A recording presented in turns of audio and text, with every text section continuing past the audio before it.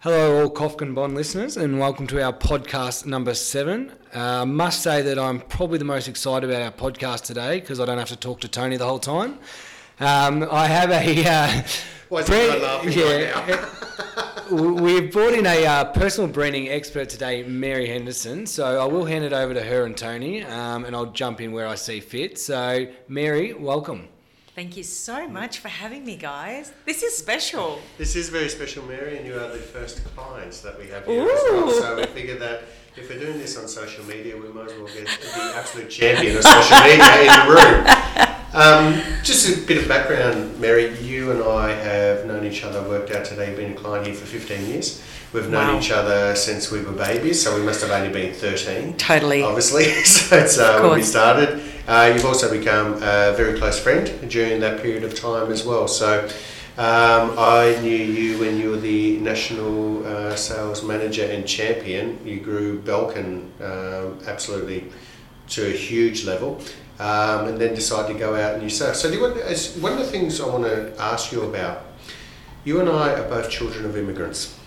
You're a Greek family? Absolutely. I've got the Irish and English immigrant family, so 10-pound poms on our side.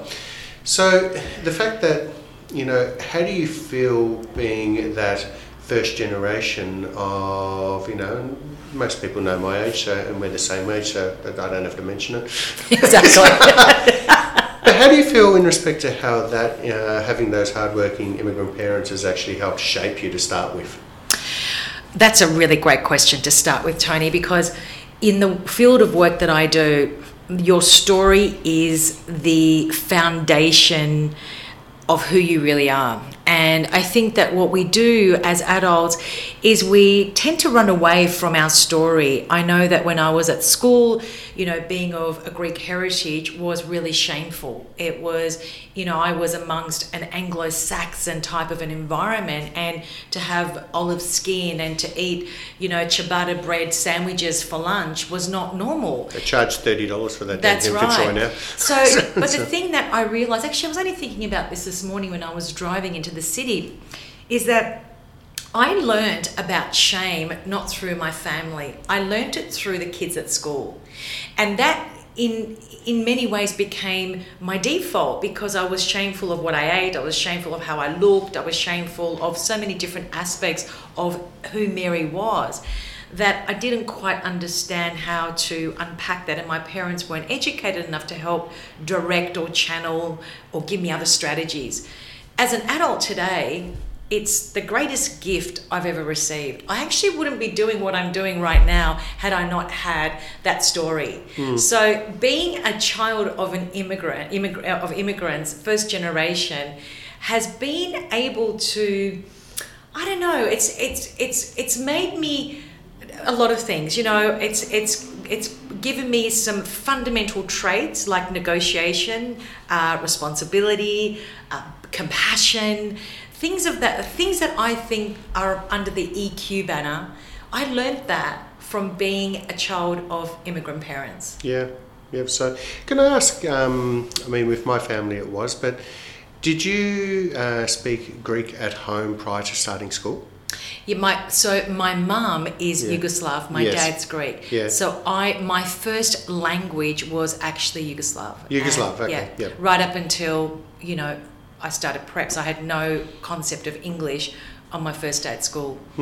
Yeah, so isn't it interesting though how the childhood, you have a look at the 7-year-old and you can spot the adult straight away. So in respect to that, going into your adult life, when I first met you, you were working at Belkin, and you can explain what you did there, but basically you grew that to an enormous side through your ability, which I put down to, I know you were, I think it was Coles prior to that, or Myers prior to that, but I think your ability to communicate, which is just tremendous. One thing you and I have always enjoyed, a good chat with each other.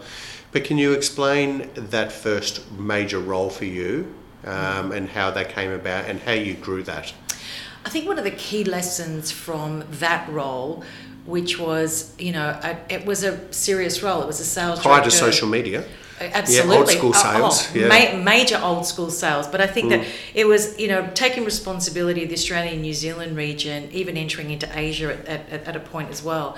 But it was managing a massive sales team, and to walk into a business that was a $4 million business and to leave 48 months later, 4 years later, as a $54 million business, triple-digit margins, no turnover in staff except 2 that I had to ask to leave because of misconduct. That's extraordinary. And as you say, before social media. So what did I do to actually achieve those results? Really, what I did was actually match my salespeople and their strengths and who they were in their natural state with a portfolio. That's what I call personal branding 101. That's where it actually started. So by matching the right personality and the right passion within that personality with the right portfolio, that's a potent combination. Absolutely. Yeah. And we really understood. Well, I think I understood the power of collaboration, which I'm a major collaborator. Absolutely. And so understanding collaboration and how to look at different channels, how to penetrate into new channels through asking the right questions, through understanding how was I going to position myself as an authority in a male-dominated industry, that being IT.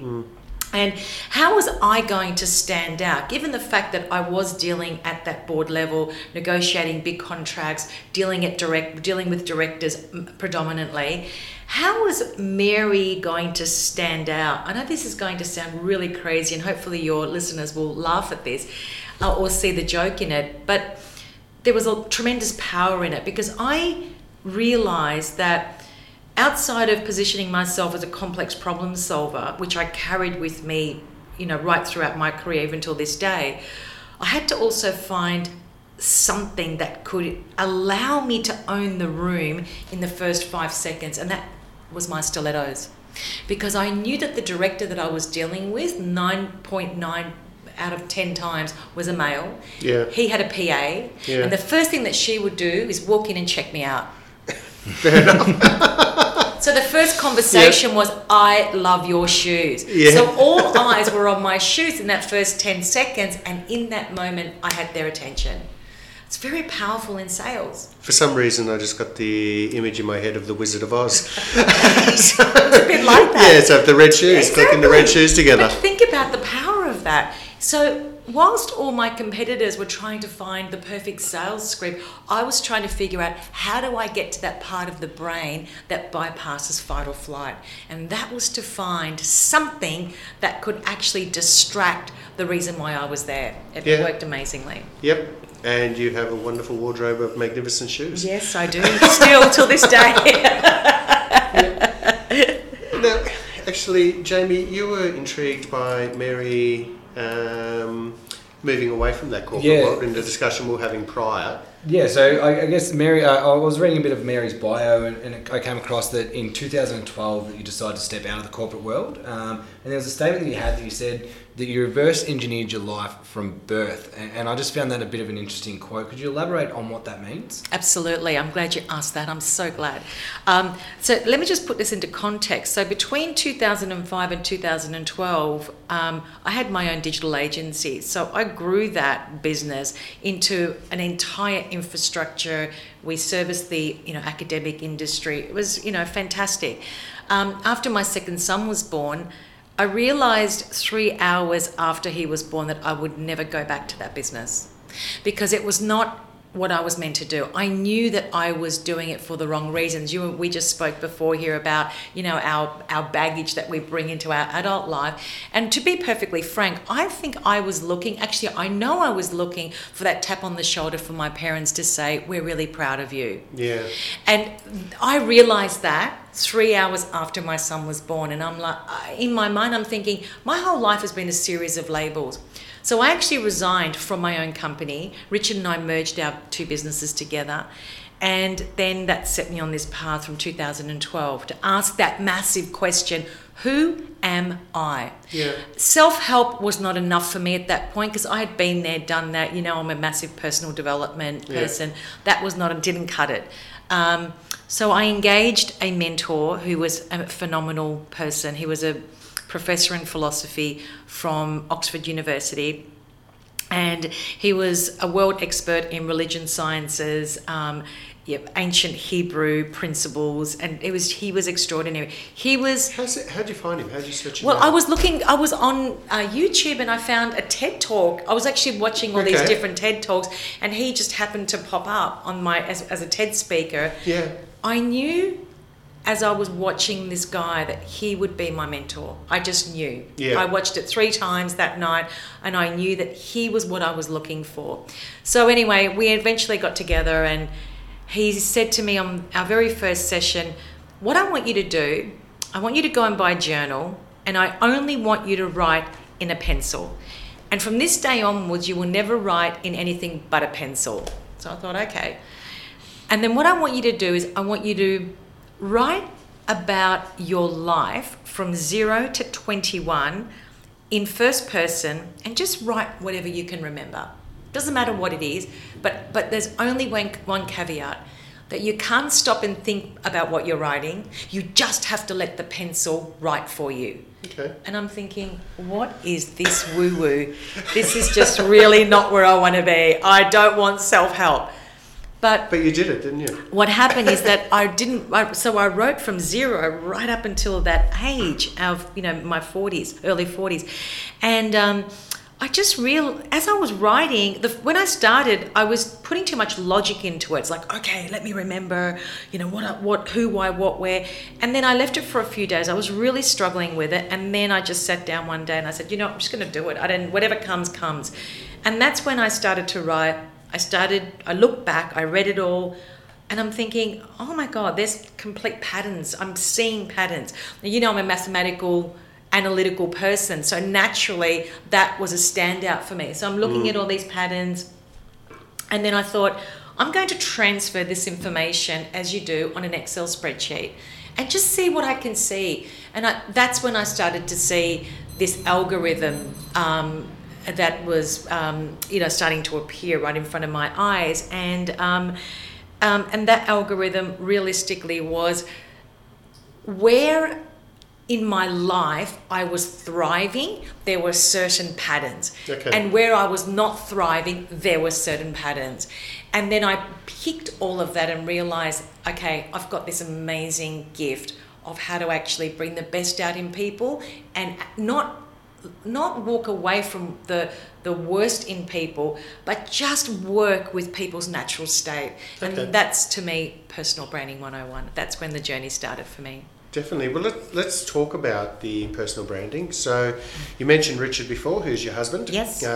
Richard is probably one of the most well-known corporate branding in the country. Yep. And definitely his brands are known worldwide without any doubt. So having done some major organisations, whether it was, I suppose from a worldwide scale, Sydney Olympics, but companies like BHP, etc.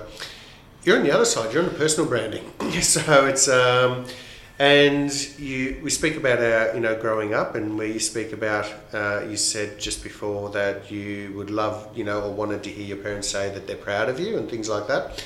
And I've gone through that as well, myself. And so from the personal branding side, I would have thought historically that if I went out there and did personal branding, that I might have somebody turn around and say, my God, you're absolutely full of yourself. You love yourself, so it's you're such a narcissist, Tony Kofkin. Why are you doing this? So can you explain to our audience today the importance of and how personal branding works? It's actually a very important conversation in terms of where our economy is right in this moment. We're entering into a gig economy.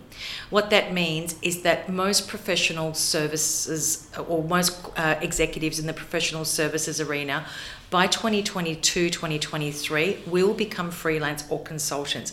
We're talking a statistic of 43%, which is massive. So that's the first thing, though. So I'm just setting the scene here. The second part is, we can no longer sell a corporate brand and hope that consumers are going to buy my brand because I have Apple on that PC. I'm buying something today because my friend told me about her experience or his experience with that brand. Okay. That's personal. So corporate branding is now personal.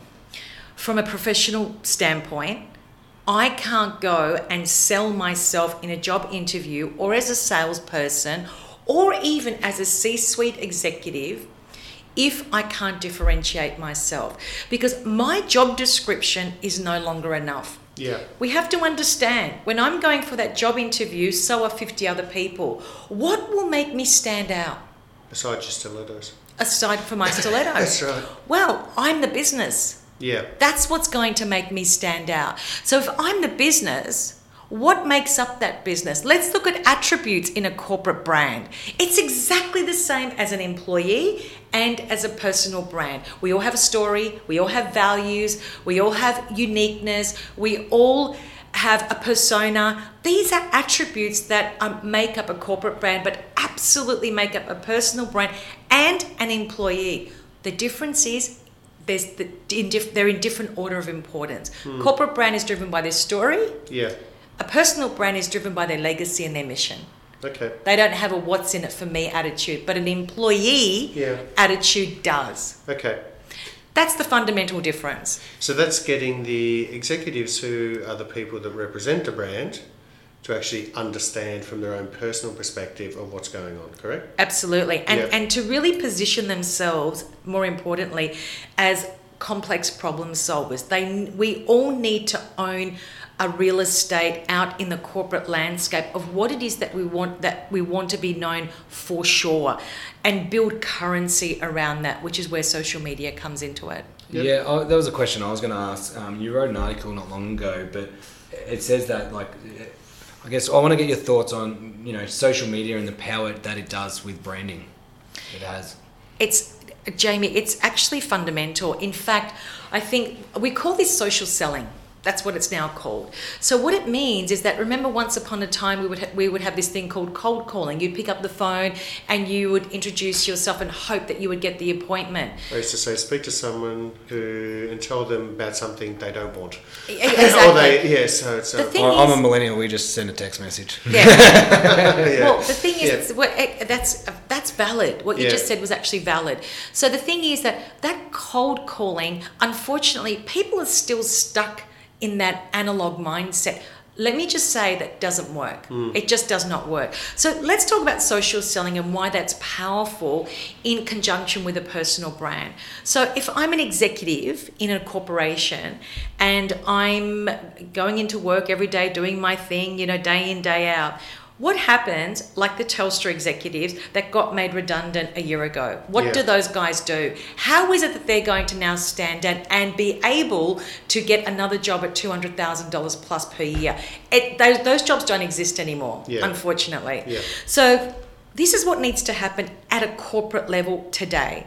In order to advance our careers, we do need to build our currency, which is our social currency. How do we do that? We need to write about things that we know about or are passionate about. The part of our corporate landscape within your industry that you want to own. Yeah. You want to be known as the expert for just that thing. You don't need to be known as the expert in IT, but be known as the expert in cybersecurity. Yeah. And even go even more niche than that. So that when there is an opportunity to do a keynote or to be interviewed in a podcast or a magazine, you're the person that they reach out to, regardless of your title. You don't have to be the CEO or the board member to actually be invited for a keynote. You can be the CFO or the CMO or the CIO or the sales director. Yeah. So how is it that you build your currency? And when you are looking at transitioning into another job, for example, your recruitment company and your prospective employer will look at your LinkedIn profile and check you out. If they don't see any currency there, you're just like everyone else. Talking about that in the currency, Mary,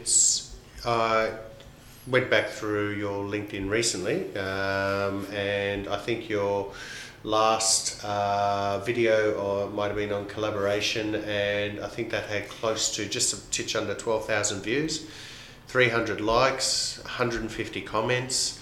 and realistically, all your videos are getting somewhere between those 5,000 up to 12, 13,000 views, and the amount of comments, which are tremendous comments, and coming from some rather influential people there. Tell us about, because I know that's all been organic growth. It's actual real likes, real comments, not paid for. No. So in that respect, so you are the personal branding champion of this country without a doubt. But how did you get that? How did you get there? What was that recognition? Because what you're teaching people like myself is exactly what you've done, and you can see that. Yeah. I think this is a really important thing to understand what I'm about to share. So my approach to LinkedIn is very strategic and deliberate. Those are the two key words that people should understand as I'm sharing this knowledge. Most people are using social to promote themselves. That's the narcissistic kind of mindset. That's not me. Yeah. So to cut through the noise, what am I doing? I just talk about that one area that I know for sure. That's it. But you had considerable value in what you talk about. And Absolutely. The articles are just... They're massive. Succinct, but brilliant. And it's all strategic and deliberate.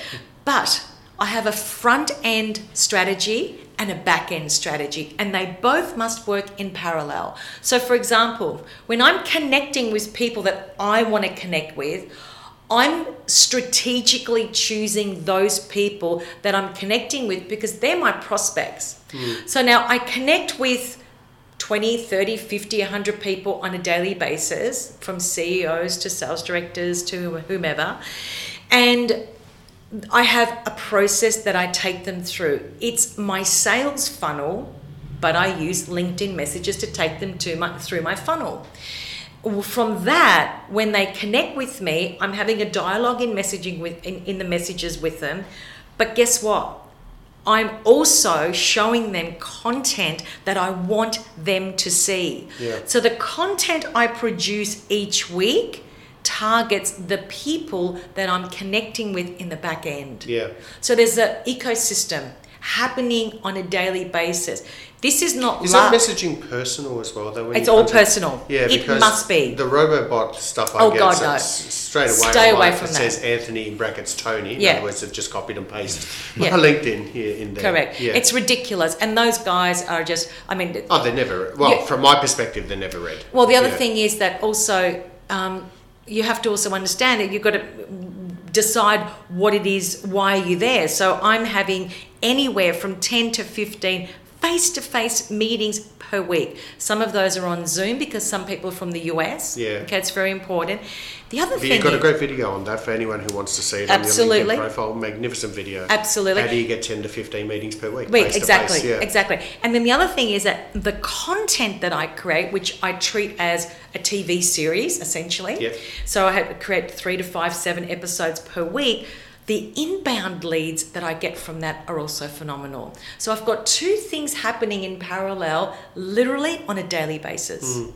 So I know my metrics is the key. So when you know it's almost calculated.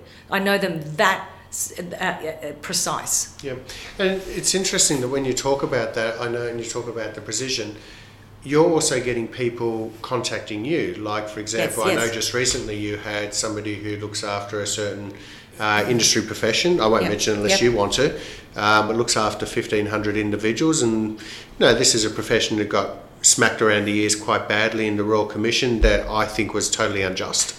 In my opinion, I think they do a magnificent job, and it's not financial planners. It's another sector, but you were asked to go in there to help them with their personal branding, and especially after their brand in regards to the industry got smacked around, which I thought was very unjust. So do you want to talk about that? Because they reached out to you. Absolutely. Yeah. So and I think that what's so amazing about that, Tony, is that the reason why they reached out to me is because every man and his dog is now a personal branding expert. I'm actually great with that because they actually are helping me stand out and actually... But it's not just about that. It's when you see my content, you also understand that it's not just about that the effect of the cause. I'm more interested in the science of it. So I have a whole ecosystem. I have an algorithm, for God's sake, built around personal branding. Yeah. And I think that, my view is that you have to show people a minimum of 11 pieces of content before they can start taking notice of you. So now have a look at my progress, especially the last 12 months, especially the last 6 to 9. It's all consistent. Yeah. You know exactly what you're going to expect from me on a weekly basis. There's no surprises. There's no cats. There's no dogs. My kids are not in the background. I'm not walking on the beach talking about the laptop lifestyle. It's consistent. I'm serious about personal branding because I'm serious about human transformation. I understand it. And so I think that people are reaching out to me because I speak common sense, no nonsense, and what you see is what you get. It's interesting because a lot of people meet me and a lot of people say, oh, I was worried about not actually meeting the person I see on the video. But oh my God, you're exactly the same. You are. Yeah, we've got to keep you away from coffee and red cordial, don't we? Because I know you don't drink. You and I over coffee is quite bad. Yes. It's in a very positive way. So, I mean, taking that again one step further, these people are reaching out to you for what you actually do. What about that business that has a couple of employees and the boss is doing everything? How do they engage you, get the ideas, and then implement those ideas? So as an example, I'm surrounded by millennials who teach me how to put a microphone in front of my face and say, start talking, or let's record what you actually say. So having the youngsters here, as I call them, helps me because they just tell me what to do and I do it, put it bluntly. Yeah. So how does that person who this is all new to but wants to do it, wants to grow their business to a 7 to 8 figure income, how do they engage you but then actually do it and implement it? How do you help them along in that way? Well, this is where the difference between a personal branding consultant or specialist and a personal branding guru, there's a massive difference. And the difference is frameworks. Yeah. So when people work with me, they're actually getting frameworks from idea to end promise, so that not only are they doing it for themselves, but they're actually taking the frameworks and taking it in their business and now empowering their people. Yeah. They don't need me from that point onwards. This should be implemented with every person that walks into their business. There should not be any... Honestly, if there's one thing that I can do in this lifetime and the legacy I want to leave, it's actually banning job titles and job descriptions. To me, they're just null and void. They're a waste of time. Yeah. I understand that there's a parameter. I get that from a legal standpoint. But seriously, you're only getting an 8-hour version of a person. We need the 24-hour version of a person, right? And let me explain why millennials have actually also taught me the power of why this is important. In a corporation, and a lot of CEOs freak out when I say this. Again, I'm on a speaking circuit to C-suites and they just look at me and go, where is she going with this? If I work in a business and I have 5,000 employees, I guarantee you that 20%, maybe even a little bit less of those employees have got a side hustle. All of them. Whether they want to become an Instagram influencer, whether they've got a YouTube channel, their passion is cooking and they're setting up their cooking channel, and every day they go home and they've got this video camera and they're pursuing that side hustle. At some point, their goal is to actually pursue that side hustle as their full-time job. You're not doing your podcast full-time. No, I haven't even started. But this is a very important point. And why is it important? I want to know that Jamie has a YouTube channel. I actually want to know that. I want Jamie to talk about it in the office. Do you know why? Because the skill set that he or she has learned outside of 9 to 5 is of absolute value to my marketing department. Why? Because my marketing manager is not experiencing YouTube like the way Jamie is. I don't know what we're doing here. Yeah, I don't know if Boyana would let me talk football all day, but I can definitely bring my thoughts in. But the point that I'm trying to make is that the side hustlers are alive and they're happening. You go to, I was at Swinburne Uni the other day, and the amount of students that are not getting jobs and starting a side hustle is unbelievable. Yeah. Okay, so I'm paying $100,000 to hopefully, fulfill my dream as, get my academic degree and then become something. Doesn't happen. Yeah. Yep. So they're going to a job, but pursuing this side hustle. Yeah. I want to know about that side hustle, and I want it in my business, because the first 5 or 6 years that you employ somebody, that individual gives you zero ROI. They're actually a loss to your company.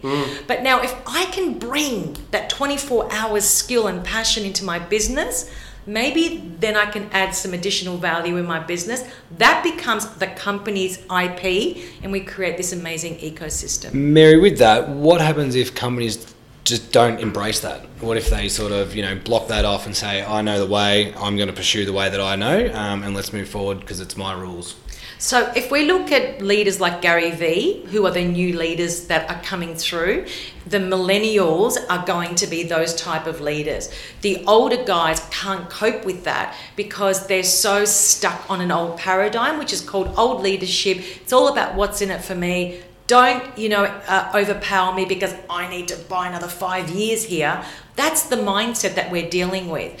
And at some point, that mindset will break. There's no doubt in my mind. It has to be around empowering. We have to bring passion. We have to bring emotional skills into the business, because that's how we build brand ambassadors. That's the only way. There is no other way. Brand ambassadors are built on 3 fundamental things. Number 1, I allow you to tap into my passion. I'm allowed to bring my broader network into this business. And because of that, you're going to support me. You're going to ask me for my advice. And you know what? You're going to be my number 1 fan in this business and in my industry. Absolutely. So based on that, Mary Henderson has the inspiration and enthusiasm of 15 people, but at the same time, the personal branding is what you do, and you Absolutely. do really well. So do you knock back certain clients? Do you just say, I can't help you? Or Yes. Yeah, so you do. Yep. Absolutely, I do. And I do it every day. Yeah. So typically, if somebody is not ready to monetize their business, or they're not running a business, I basically can't help you. Yeah. I can't turn something from air into a brand. Yeah. And also, I don't want to work with those people that want to be rock stars. I have no time for that. I genuinely am interested in working with people who have an expertise. So typically, they would actually exceed that 10,000 hour plus rule. Okay. Yep. Yeah. So it's, do you all know what the 10,000 hour plus rule is? I certainly don't. Could you elaborate? Yeah, so well, Mary, if you want to, but I'm happy to give it a shot if you're going from sport. But basically, you have to practice something for 10,000 hours before you become any good at it. So it's even the old adage of Bruce Lee one of the comments he made. I don't know if it's true, but I've heard it 100 times, and that is, I'm not scared of the man who practices one kick 10,000 times. I'm scared of the man who practices one. Sorry, I'm not scared of the man who practices 10,000 kicks one time. I'm scared of the man who practices one kick 10,000 times. There you go. Even I knew that one. 10,000 hours. It's true. Yeah. Because that's what we call an expert, and so a lot of people are textbook experts. I can't help those people. Yeah. Also too, though, I think there's, and I see it in my industry, I've had 28 years of experience in this industry, but I'd like to think that I've grown through that experience. I do see other people who've been in this industry for 20 years and they've still just got 21-year experiences. They're still doing things exactly the same. So I think they're historically called dinosaurs, so of the industry and things like that. So when it comes to innovation, Jamie, you were going to ask in respect to the innovation. Well, yeah, I think we sort of did touch on it, but if companies fail to embrace that innovation and fail to move on, as we've been trying to change a lot of things in here and keep up to date with new technologies and make life easier for our clients, and we really think that we've sort of touched on a lot of that. So I just wanted you to sort of just touch on it one more time about how that if they don't embrace that innovation, what's going to happen to those companies? I think that's a very important question, Jamie, and I was only talking about this, exactly this topic with somebody the other day. Here's what I know for sure. Knowledge now is not shared vertically in an organization, it's now shared horizontally.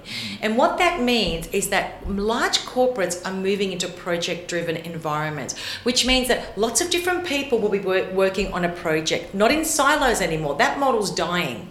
So that means that, you know, somebody externally will come in and work on a project that actually is an expert just in that one area. But what are they actually doing? They're now sharing their knowledge amongst that team. What is that team actually called? Like, if we really break it down, what is it? It's a micro tribe. These are people that actually have some level of like-minded zone. They share similar values, they're excited by that project, and they're learning and growing. So where are we leading in terms of innovation? From my perspective, we're building micro communities within one large community. It's like your body is an organism made up of 70 trillion cells. It's the same with a company. It's an organization made up of lots of micro organs, if you will. Yeah. And that's where I see innovation moving forward. Okay, so to close, and we'll give everyone, because I think it's important that they can contact you, yes. So we'll give them your LinkedIn profile, yes. And all your details, because your knowledge is just exceptional. And when I say your knowledge is exceptional, your ability to be able to turn that knowledge into what they want rather than just talking about it is exceptional. It's that, you know, just have a chat, make a decision, implement, and then measure, and that's you down to a T in everything you do. So if we're talking 5 years in the future now, what do you see in your space for what you're doing for organisations, big and small? Where do you see, or where is your vision of where things will be, say, over the next 5 years? I absolutely believe that the micro tribes will be our normal in an organisation. I think that we won't be, I think hopefully job titles will be null and void, and we'll have specialists.